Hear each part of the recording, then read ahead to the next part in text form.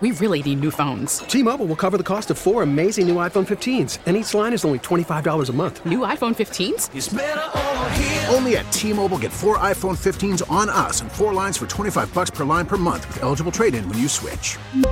Minimum of 4 lines for $25 per line per month with autopay discount using debit or bank account. $5 more per line without autopay, plus taxes and fees. Phone fee at 24 monthly bill credits for well-qualified customers. Contact us before canceling account to continue bill credits or credit stop and balance on required finance agreement due. $35 per line connection charge applies. See T-Mobile.com. The top stories from the KCBS Radio Newsroom. This is the All Local. I'm Jeff Bell. I'm Patty Rise. We are learning more about an officer-involved shooting at a gas station in San Jose over the weekend. San Jose's police chief just finished speaking to reporters. KCBS's Melissa Colross was there and joins us with an update. Melissa? Patty and Jeff, officers were called to an ARCO station on Quimby Road at Capitol Expressway at about 7:15 Saturday morning on reports of a man trying to start a fire. San Jose Police Chief Eddie Garcia. The suspect had removed one of the pump nozzles and was holding it in one hand. And in the other hand, he had a small lighter that he was using to try to light a wad of paper that he had placed into the pump nozzle. Garcia says the suspect, who's been identified as 32-year-old Jose Antonio de los Santos, also had a metal pipe. Officers Michael Santana and Isaac Cesares arrived on scene, but Garcia says the suspect didn't comply with their orders. The officers tried shooting de los Santos with stun bags and using a taser on him, but he was charging at them with the pipe. That's when Officer Cesares shot de los Santos once, but that shot didn't stop him either. Officer Santana also fired a shot at the suspect, striking but not stopping him as he continued charging at Officer Cesares with the pipe. Officer Cesares then fired an additional round, which caused the suspect to fall to the ground. De los Santos remains hospitalized in stable condition while the officers have been put on routine administrative leave. Body camera footage from the incident will be released in a few weeks. In San Jose, Melissa Colross, KCBS. Thanks, Melissa. Oakland City officials have released the 2019 crime data they've been gathering, as KCBS's Margie Schaefer reports from Oakland City Hall.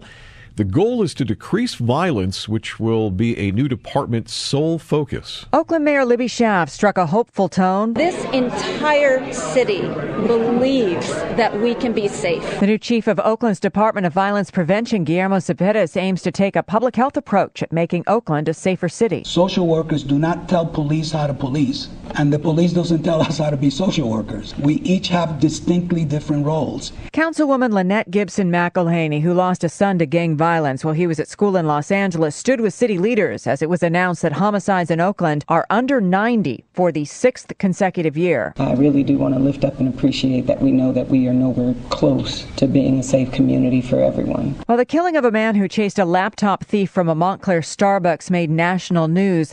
McElhaney notes other Oakland crime victims, including a man who died December 23rd and another Christmas Day from gun violence, don't make the headlines. The police chief has announced the formation of a task force with other East Bay cities to focus on driving down crime.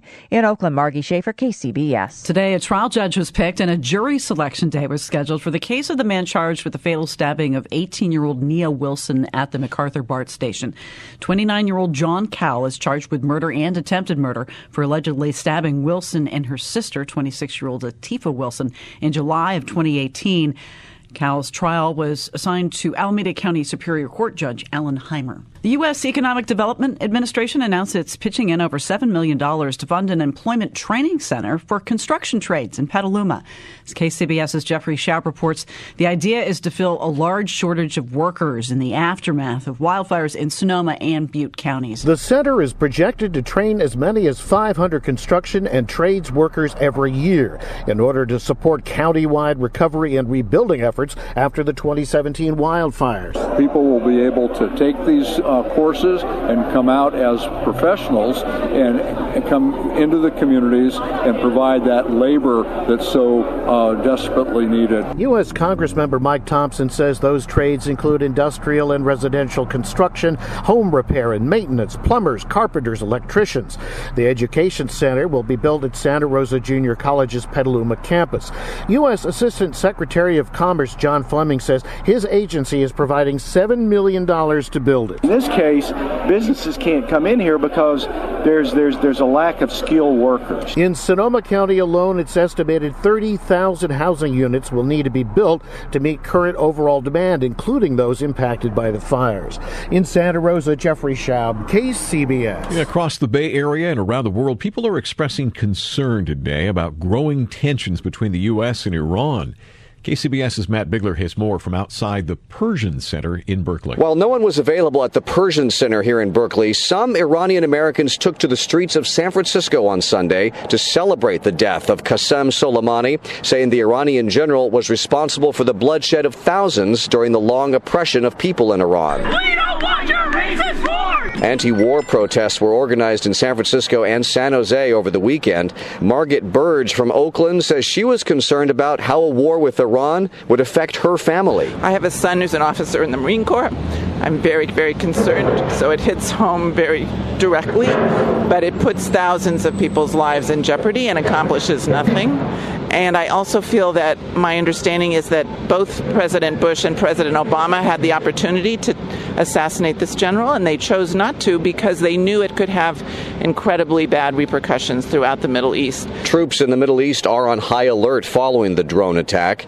The White House has defended the assassination, saying that Soleimani was planning attacks against Americans. Outside the Pershing Center in Berkeley, Matt Bigler, KCBS. Subscribe to the All Local wherever you get your podcasts and stream us on your smart speaker 24/7 by saying, play KCBS Radio.